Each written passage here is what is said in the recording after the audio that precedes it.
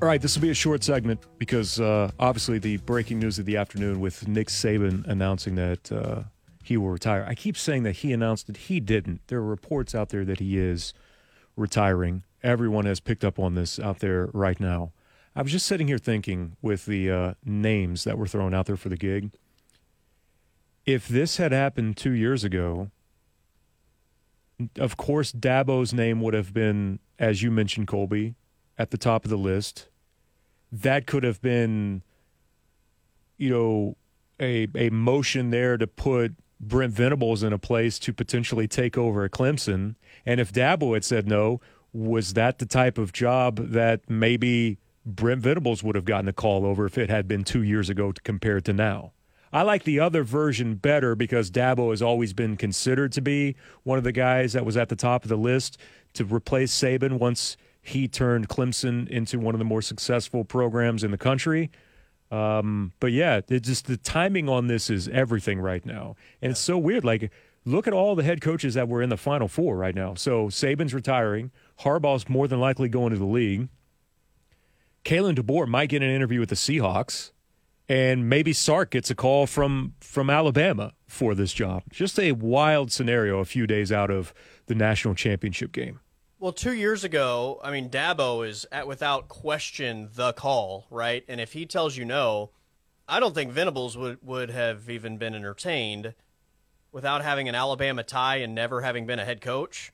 I mean, I would have said Lincoln Riley is probably on the short list of calls they would have made 2 years ago, right? I mean, speaking of timing being everything, 2 years ago, Lincoln Riley's probably the hottest commodity in college football, right? I might have thrown his ass out of there after a year with some of the nonsense. They probably would have. It would have been a beautiful disaster. But am I wrong? I mean, Lincoln Riley would have been on their short list. You're not wrong at all. You're not. It's wild. It's definitely interesting because I think you could make an argument in so many ways. Like Dabo, that probably... It was Dan Wolken who said this. Dabo would be a disaster. Is Dan Lanning ready? Does Sark really do it for you? And if that's the case, like, where do you turn to next?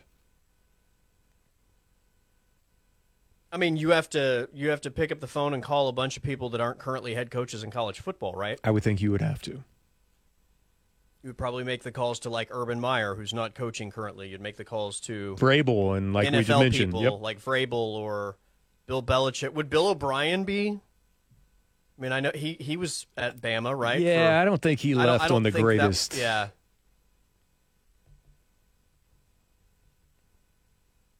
I mean, if you want someone, though, that is going to keep the same type of intensity with acquiring talent, who's motivating, the big question mark would become about substance in terms of coaching. I mean, Dan Lanning's kind of it. Here's the other thing you got to remember, too.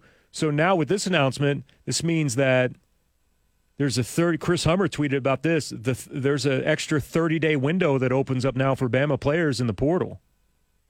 I mean, it could be a free-for-all for everyone. Yeah, they're getting calls. Oh, my gosh. Yes, with that roster. And a lot of people are going to act like the world is crumbling, right?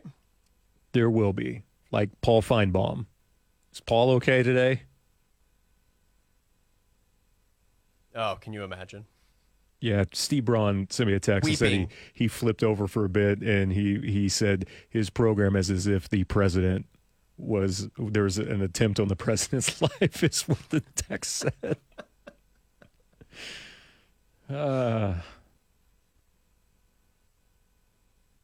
Has there ever been a scenario in almost any sport, really, where you can have somebody that has had, and nobody's clearly had a run like Saban has had at Alabama, but if you could even, like, put it close to that, has there ever been a successor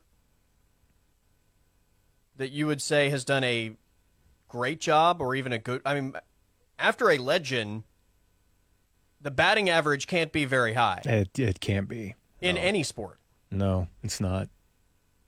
All things considered, a name that you just brought up, I mean, the level that they took Penn State down to, like Bill O'Brien did a pretty good job, all things considered, what he had to do there. Absolutely. To earn the right to get to go to the league and coach with the Texans. But, yeah, just like an easy, smooth transition. Ask Ryan Day how that transition's going right now.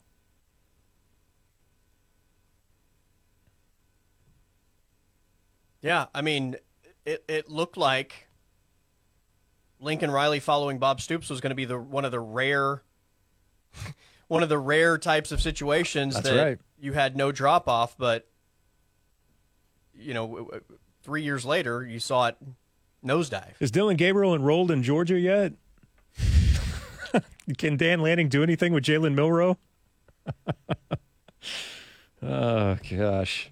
What a wild, wild scene. See, these are the reasons why you do this, because you come in here and every day, did any of us have this on the bingo card today, that this announcement would come down? Not at all. All right. I thought we'd be talking about Harbaugh. I thought we would as well. All right. Other than if you were the message board genius that somehow had this. I knew it was big when I saw the facial expression, Scott, when you looked at the computer screen for a second. I was like, okay, all right. My man's pretty even keel and pretty stoic. To see you have that look on your face, I was like, wow. Wow, wow, wow. All right, we'll take a timeout. We'll come back with more next year on the Blitz 1170. We'll keep up with as much as we can, but we don't really know a whole hell of a lot right now other than the announcement was made to the team and that Nick Saban has decided to retire as head coach at Alabama. We do have a snack for you when we come back, and we've got Dusty Dvorak in the 5 o'clock hour here on the Blitz 1170 and streaming live on the Blitz 1170 app.